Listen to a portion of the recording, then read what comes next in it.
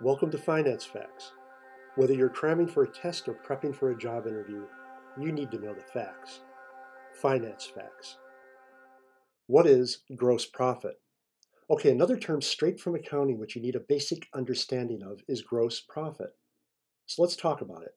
Gross profit, sometimes also called gross sales profit or credit sales, is the difference between revenue and the cost of making a product or providing a service. Gross profit is calculated before deducting overheads such as payroll, taxes, and interest payments. Gross profit is different from operating profit, which considers earnings before interest and taxes. Sometimes gross margin is confused with gross profit, but they're different terms. When we speak about an amount of money, we typically use the term gross profit. However, when this is expressed as a percentage or ratio, we generally call it gross margin. So gross margin is expressed in terms of percentages, while gross profit is expressed in terms of money.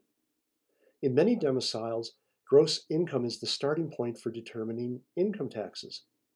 Under U.S. tax laws, for instance, gross income is defined as all income from whatever source derived, and it's not limited to cash received. Although there are many sources of gross income, which income is taxable is determined under applicable tax rules for the domicile where the business operates. Thanks for listening to Finance Facts. My name is Dave Coker.